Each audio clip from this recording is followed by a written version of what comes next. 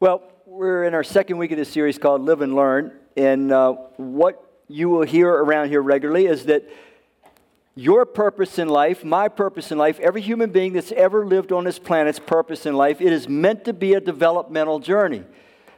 We are meant to first reconnect with our Creator in trust. That's a decision that He waits upon. And once we reconnect with Him in trust, then we can start to become who God always intended us to become and do what He intended us to do. There is a Christ-like version of you and a Christ-like version of me that starts to develop and grow and emerge as we reconnect with our Creator in trust and then start to apply His Word to our life because we trust Him. So, having said that, there's also some kind of useful context that God has placed into life to kind of catalyze and stir this learning developmental process along for us. Now, last week we looked at that one of the things that God uses are role models. Our role models, they are meant to give us an impression about who God is and what He's like. Sometimes they do, sometimes they don't. Then we are all role models. That's right, every single one of us that lives and breathes, we are role models. Whether we want the role or not, we are to those that are around us. And as we embrace being a role model, we're stretched, we have to care, we have to consider our impact on others, and we grow. We become this more like this Christ-like version of ourselves.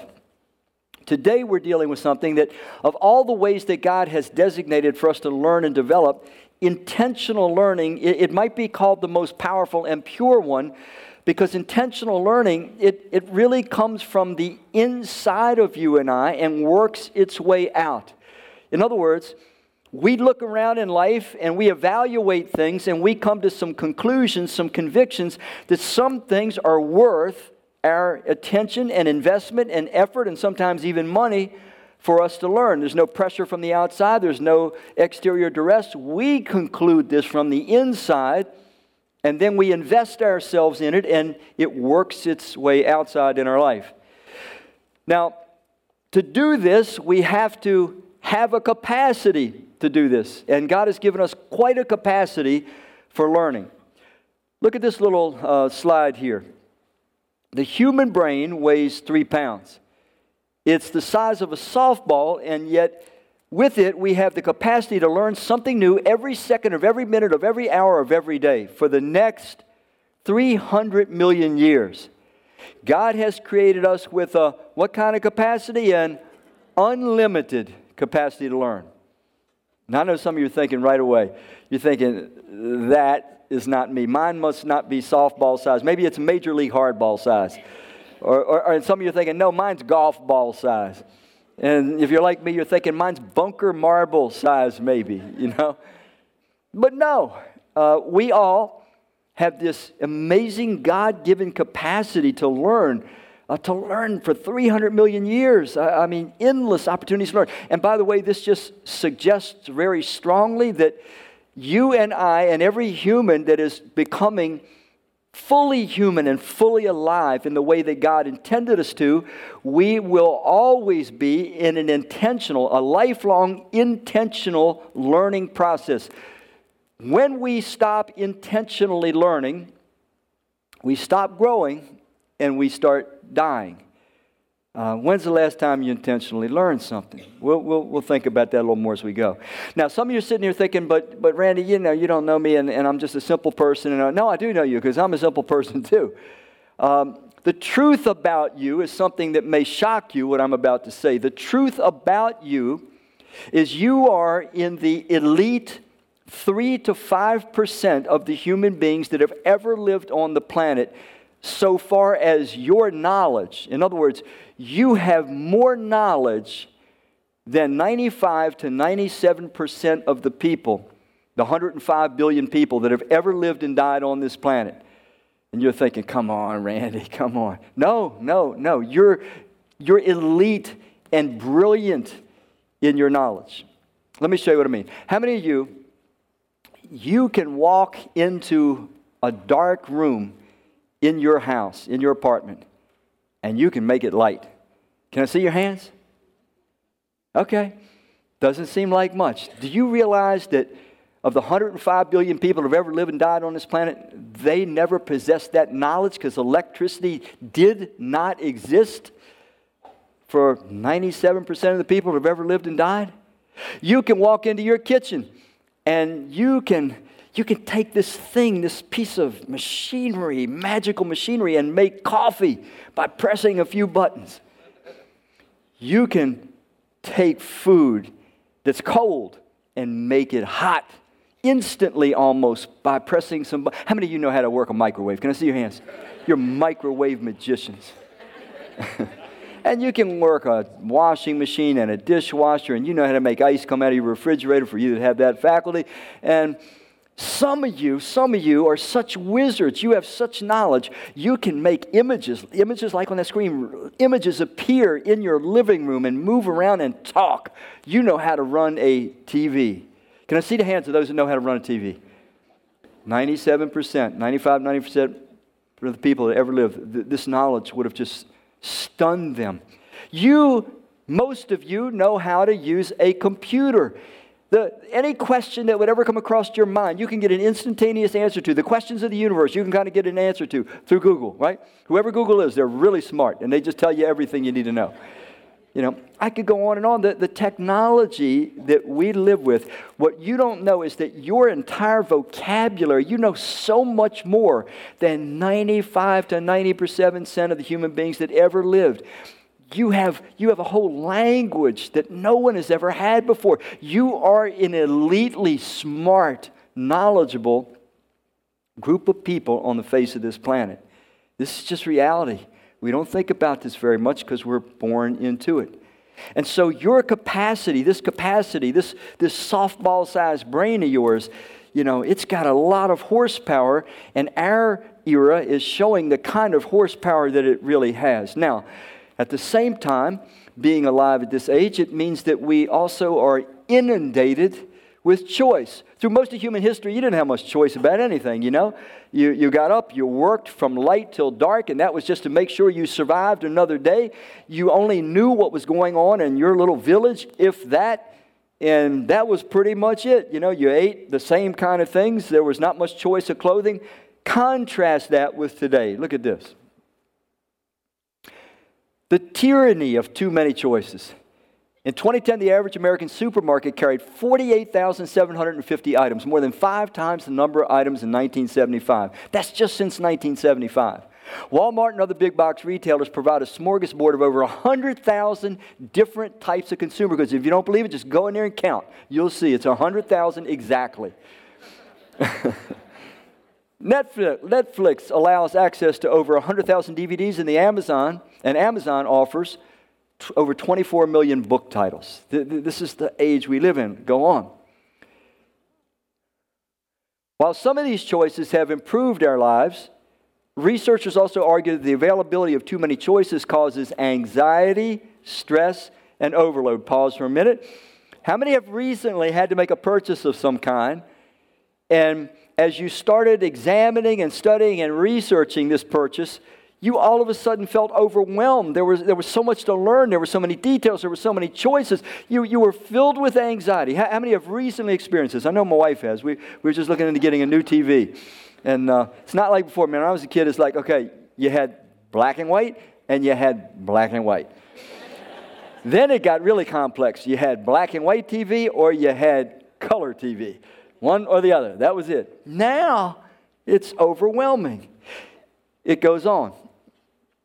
So, too many choices cause anxiety and stress and overload. A 2010 study by researchers at the University of Bristol found 47% of the respondents thought life was more confusing than it was 10 years ago. I am one of these that feels it's much more confusing, too many choices than 10 years ago. 42% reported lying awake at night trying to solve problems. I'm curious, how many of you have done that? Try to lie awake? Yeah, don't do that. Don't do that. You need to sleep. You really do. Now, that's one of the things I learned. I've done that before. I used to have insomnia like that, trying to solve everything. And now I just go in there and it's like, switch it off. You get to sleep, you'll actually solve the problems better the next day when you're rested. Nevertheless, we struggle with this stuff. And then finally, in his book, The Paradox Choice, researcher Barry Schwartz claims we've reached the point where choice no longer liberates, but debilitates. It might even be said to tyrannize It's overwhelming.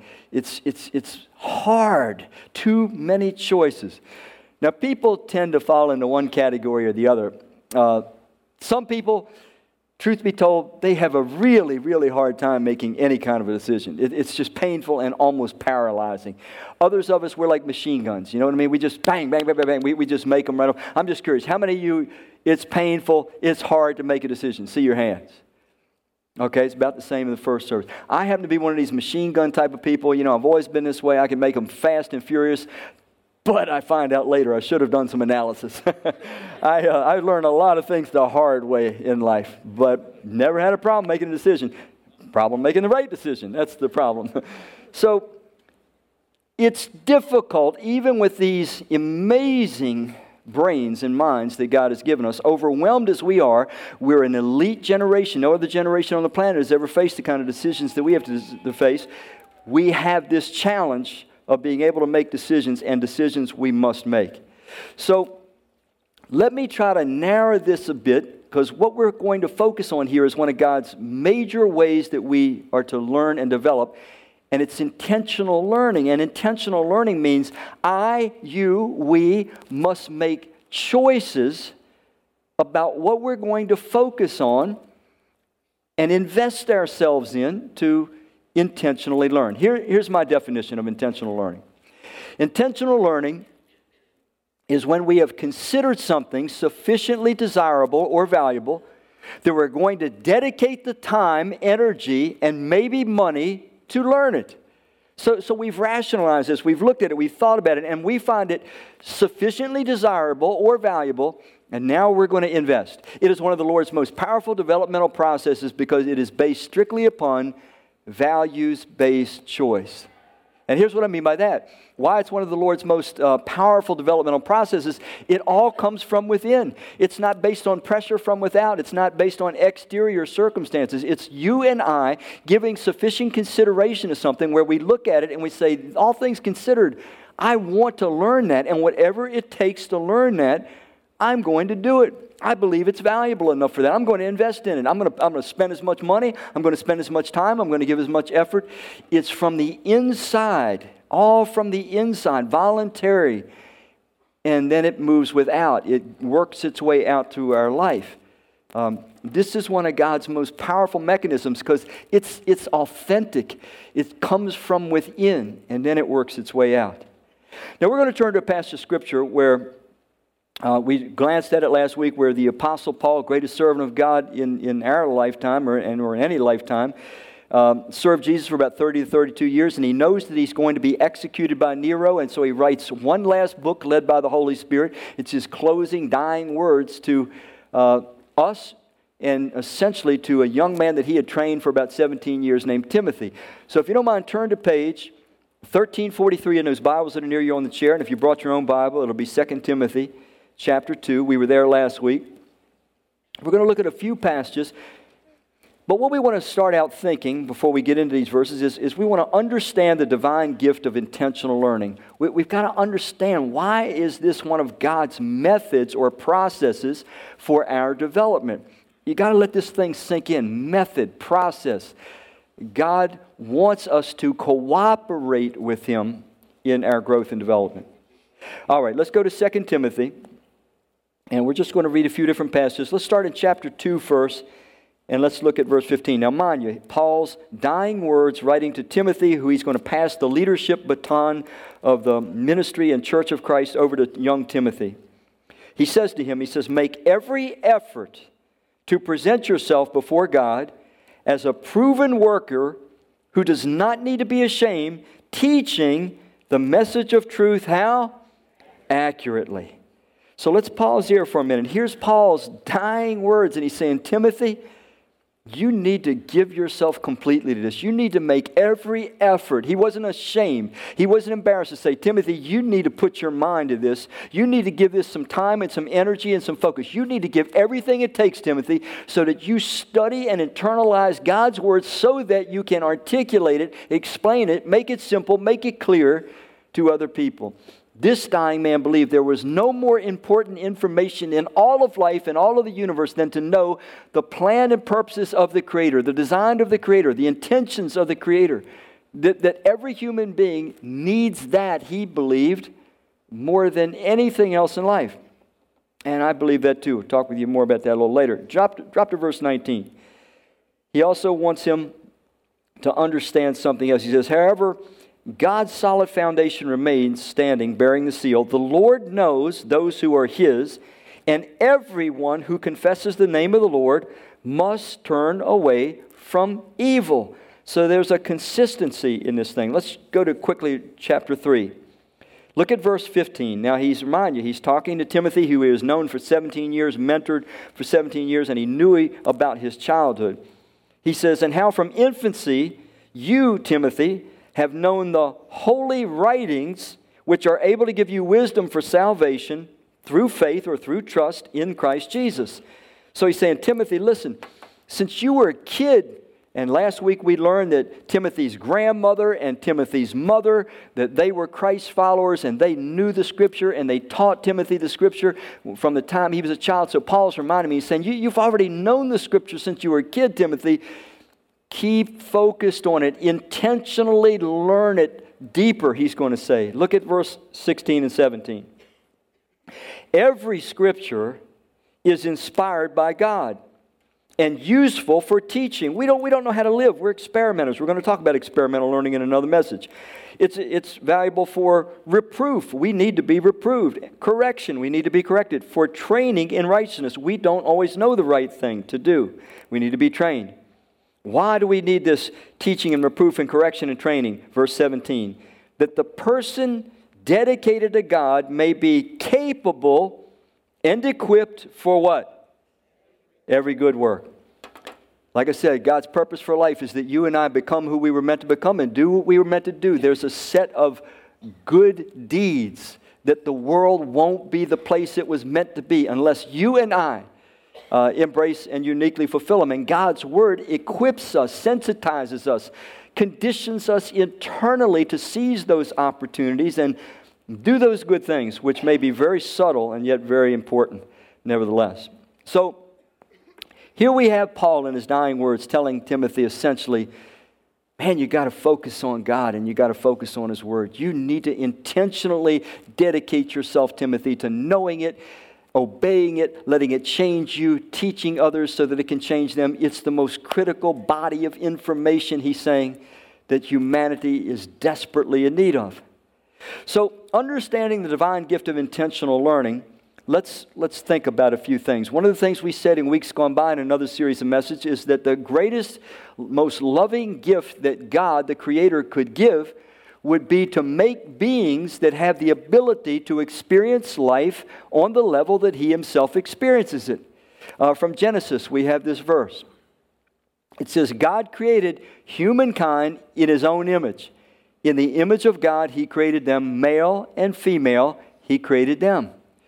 We are image bearers. We have mind, reason, emotion, will, just like God. We have the ability to make choices just like God.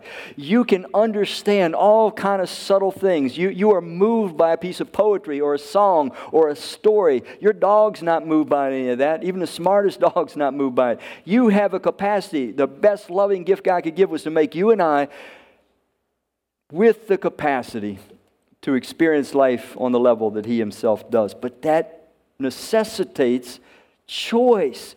God wants us to choose and to choose carefully and wisely based on what is most important. Every parent knows this. Every parent, we train kids when they're young, do this, don't do that, do this, don't do that. But we know that's not going to last very long. Ultimately, they're going to get to that point in life where they're going to make their own decisions. And then parents are thrilled when they see their kids making wise decisions, choosing the things that have value, lasting value. And parents are heartbroken when they see their kids making bad decisions, things that are destructive and things that are going to deteriorate their lives and the lives of others. God is the same way. He's a parent.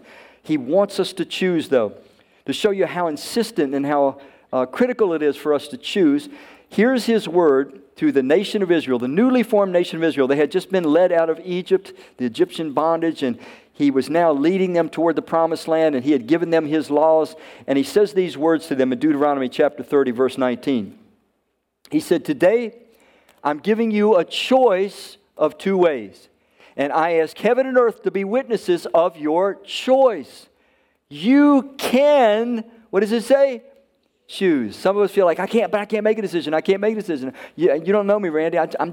You can make a decision. We make them every day. You'll see that in a minute. You can choose life or death. The first choice will bring a blessing. That's if we choose life. The other choice will bring a curse. So choose life, then you and your children will live. And by choose life, what he meant, he had given all of his laws, all of the principles, all the ways that we're actually designed to live, the laws of our inner being. He had given that to them. And he was saying, choose that, trust me, embrace my word. You'll find for yourself, it's the way of life. He says, but if you don't, you're choosing the way of death. And when that curse thing is in there, it's not like God's going to throw a lightning bolt out from heaven. How many of you when you were kids, this will make more sense. How many of you were kids, you ever had your parent tell you, don't put your hand on the hot burner on the stove? I'm just curious, how many had that? Okay. And how many of you touched it anyway? Can I see your hands? Now, it burns you, right? Was that your parents punishing you, or were you just experiencing the result of doing something that brings pain, right? You know the answer. So when it says that God's going to bring a curse, it doesn't mean that he's going to throw lightning bolts and curse us. It means that when we don't obey the laws of our being, it hurts us. We can't win that kind of a lifestyle. It deteriorates us. It destroys us. We lose our soul in little bite-sized chunks until we don't know who we are, why we're here, where we're going, or what to do other than gratify the next flashing desire that goes through our hearts and minds. And so that's what he means by that. It's not like he punishes or anything like that. Now, there's a lady whose last name I'm a little fearful I'm pronouncing wrong, but we'll put it up on the screen. Her name is Sheena Iyengar, I guess, Columbian researcher, research for Columbia University, and she says this: the average person makes about 70 decisions every day. That's 25,500 decisions a year. That's over 70 years. If you live over 70 years, that's 1,788,500 decisions. The 20th century philosopher Albert Camus, I don't know how to pronounce his name. I would have just called him Camus, but you know me. Life is a sum of all your what? Choices. You put all of those 1,788,500 choices together, and that's who you, me, who we are. We are the sum of our choices. We're going to see this reiterated again a little later. 70 choices. Average one of us is going to make today. 70 choices. 25,500 this year each of us are going to make. So we can choose. In fact, we do choose. We do make choices all the time. The question is, how can we bridle this faculty for choice, so that we are choosing the things that are truly valuable, most important, have the most lasting benefit for our lives? That's the key. Now, I'm kind of a simple guy, and this is not, like patting myself on the shoulder, but I'm back or whatever. I'm just going to tell you a little thing with my own self. 1973 was a turning point in my life, fork in the road point. I was 23 years old. Up to that point, felt like I had been everywhere and done everything, been down every dead-end street that I knew to go down, and came to that place where I just thought there's got to be more than life than this. And without going into all the detail, led me ultimately to seek God. But when I became a follower of Christ, when I put my trust in Christ and became His follower, I decided I would follow Him fully and freely and forever. And the instant that I became a follower of Christ, and I do mean the instant, it became crystal clear to me. And I'm not trying to say I'm a very smart guy, I'm not. Like I say, I probably got the marble-sized brain instead of the softball. But what was clear to me was that if the Creator of the universe has spoken, if He has revealed the truth about Himself and about life, and it is accessible, it is in this book called the Bible, Well, to me, there was a no-brainer. I knew I'm going to give my life to finding out everything that I possibly can. I'm going to intentionally learn. I'm going to intentionally become a student of this book. I don't really care what anybody else thinks. It was clear to me, this is more valuable. This is more important than anything. If the Creator has spoken and told the truth about Himself and the truth about life and the truth about me and the truth about the universe, I made up my mind. I'm going to intentionally learn that. I'm going to give whatever time it takes. I'm going to spend whatever money I have to spend. It was clear to me. This trumped everything.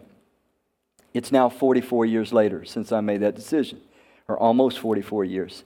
And now I can tell you by experience, it was the wisest, best choice I ever made in my life. I've made lots of choices. We all make $25,500 a year. That's the best one. And I can stand here and tell you, if you ever make that choice, you might regret a lot of choices you make. You will never regret that. And all of us are experts in various things. We all know things. We all learn things. We are, in fact, learning. We're intentionally learning something. And I'm trying to say that there is nothing better, nothing that you will ever give yourself to. I'm more or less pleading with you. This whole church is built around the longing for each and every one of you to become intentional learners of God's Word, because that's where He'll meet us, through His Word, for yourself. Let me share this with you.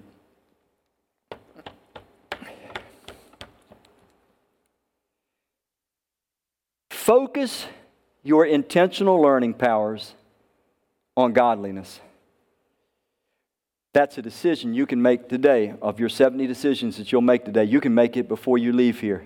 Focus your intentional learning powers on godliness. You've got that softball-sized brain with unlimited capacity to learn. You can do this. You can choose. You can focus. You can make a decision today that I made back at age 23 to intentionally learn. And that's how we undertake the divine goal of intentional learning. You see, God wants us to learn. He wants us to choose what is best. And He has a goal that as we learn, it starts to change us, transform us. And that's His process. Emphasis on process. Listen to this verse from, it's about 2 or 3 years earlier, where Paul writes to Timothy. He says, train yourself, Timothy. Train yourself to be what? Godly. Physical training is good, but training for godliness is much better, promising benefits in this life and in the life to come. Train yourself. Stop here just for 1 minute. According to that verse, whose responsibility is it for you or I to become godly? Train can you say it with me? Yourself. How many of you guys have ever had a personal trainer, physical personal trainer, gym personal trainer? Just see your hands. Okay, so you'll know a little bit about what I'm going to say.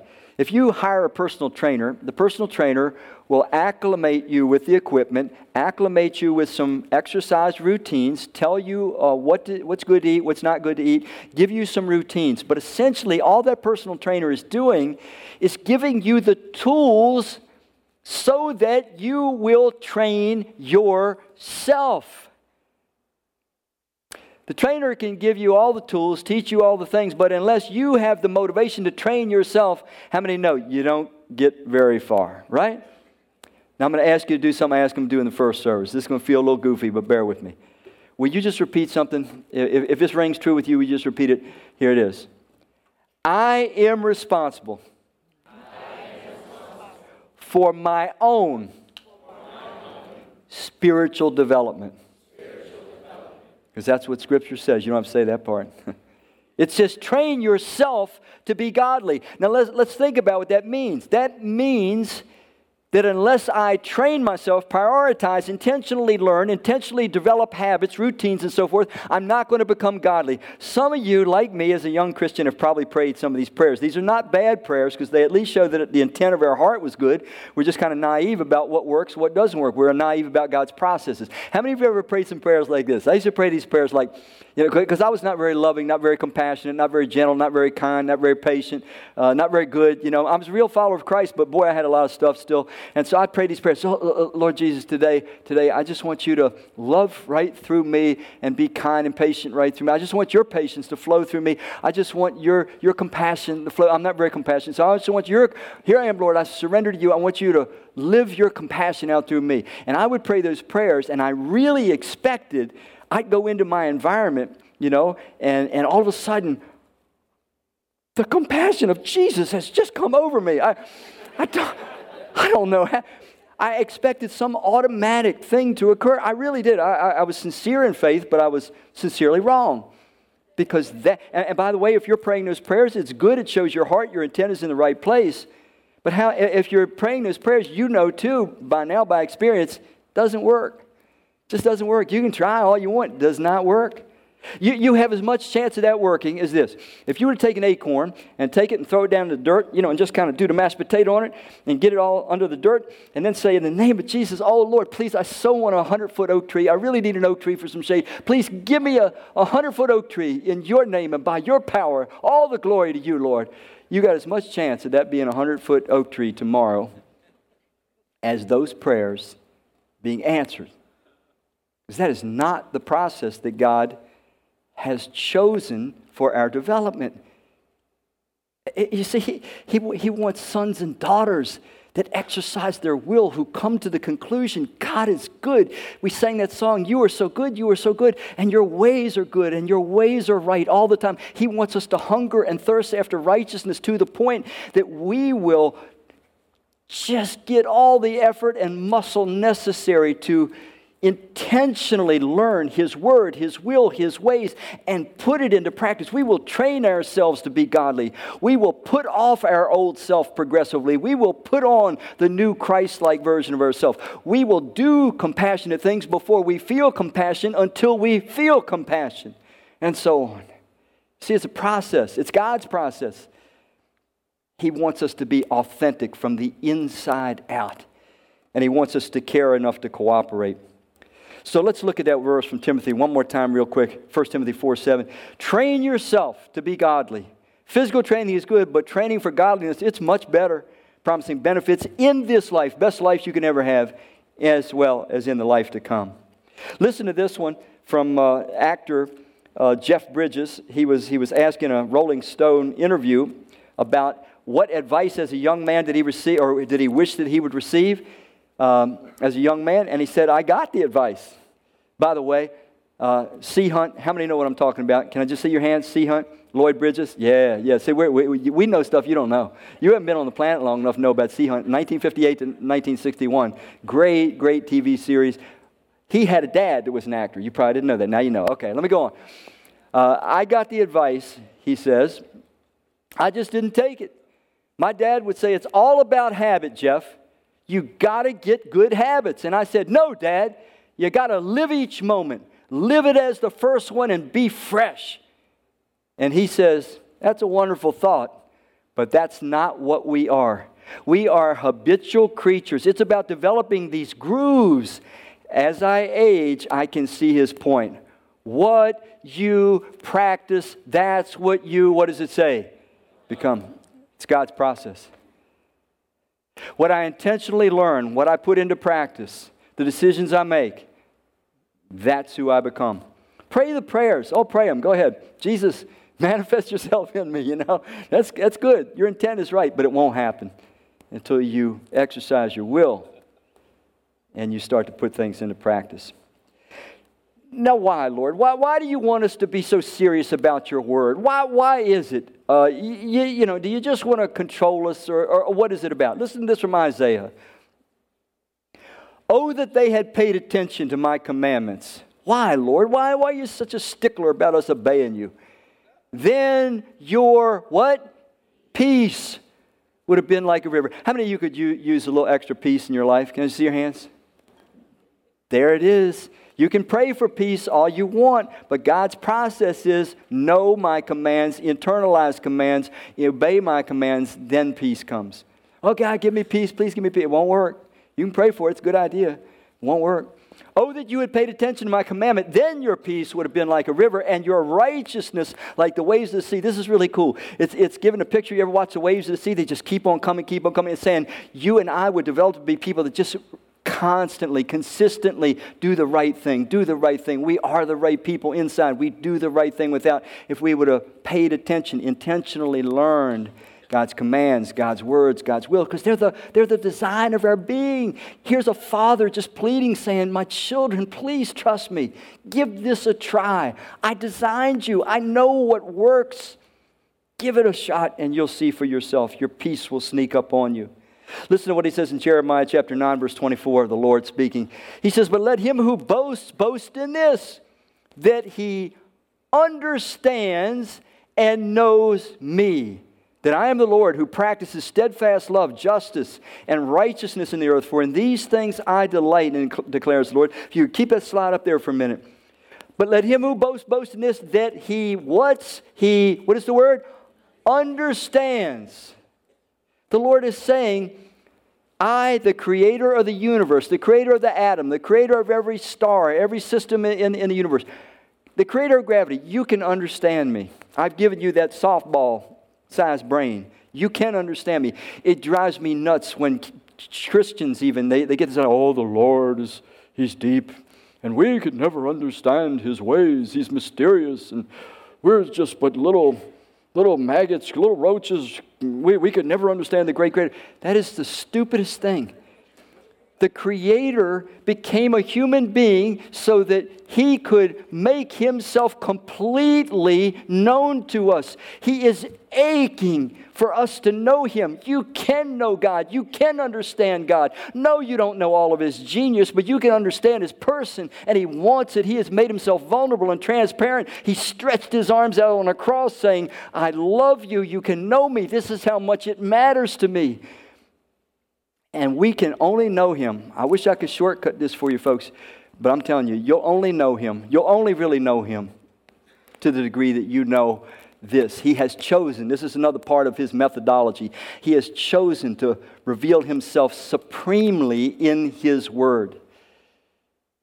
And if you want to know Him personally, if you want to know Him powerfully, secondhand convictions are not that great. I mean, sure, take in as much teaching as you can, but you got to get it for yourself. So, let me close with sharing a quote from C.S. Lewis.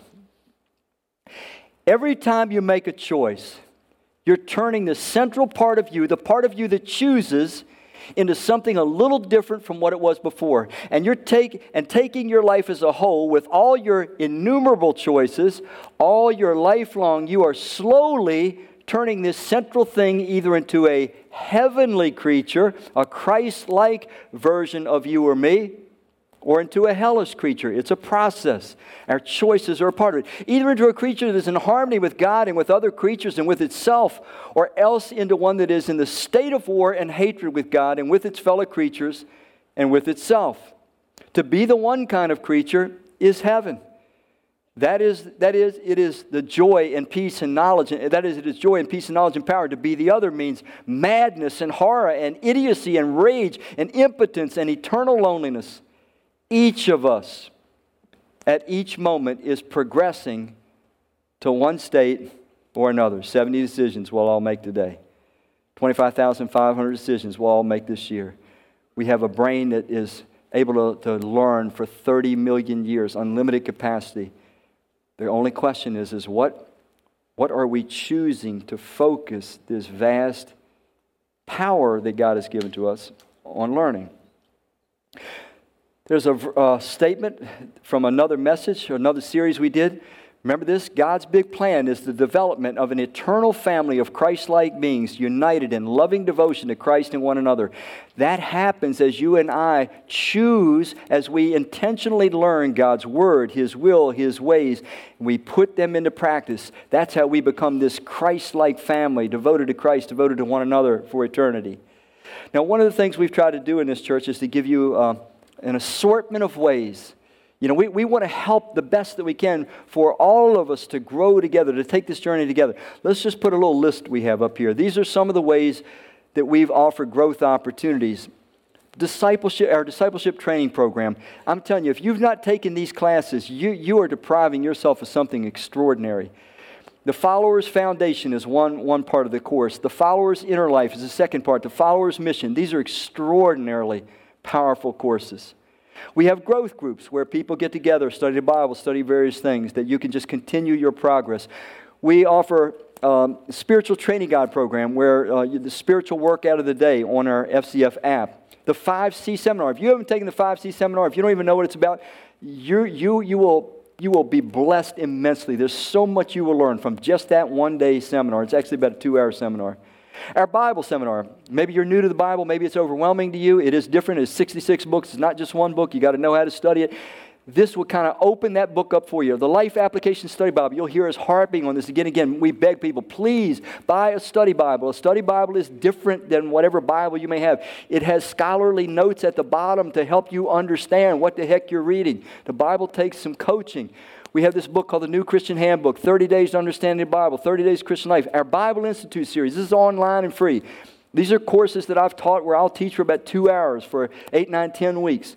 This one on core truths for the Christian faith, if you've never taken it, you would do well to take that course. The Why We Believe, it's an evangelistic course where we got into, the basis, the apologetic foundations for our faith and so on. The teaching on the book of Revelation, probably don't want to go there until you do the others first. It's a little out there. But I did that too. But having said all of this, you can also get more information. If you write on your card today, if you just write growth on your card, we'll send you a list of resources that can help you. Now, having said all that, the truth is, unless you make a choice similar to the one that I made back in 1973, and only you can make it. I've been as persuasive as I know how to be. Max tried to say at the beginning, remember Max? He said, the problem is our butts. But I'm too busy. But I'm too tired. But we have a lot of buts. Only you can make that choice. My heart's desire is that nobody will walk through those doors today making decisions and intentionally learning things that will not serve you best. Things that will help you make a living, but not help you make a life. But I'm hoping you'll go through those doors determined from this day. This starts the journey. This starts the new intelligent learning process for me. And maybe for some of you, this is going to be the day like for me back in 1973 where you first of all say, I'm going to reconnect with my Creator. I'm going to put my faith and trust and follow Him. Everybody's following somebody. We're either following ourselves or some other human being or some philosophy or some ideology. I chose in 1973 to follow Christ, the Creator of the universe, who loved me enough to die for me. I recommend Him highly. You will never, ever regret that decision. And maybe some of you've never really did it. It means to follow Him fully and freely and to follow Him forever. When you trust Him, that's easy. It just happens. So maybe today, that's the start of your journey. Let's pray. Father, you know us. You know the complexities of each of our lives. You know our laziness.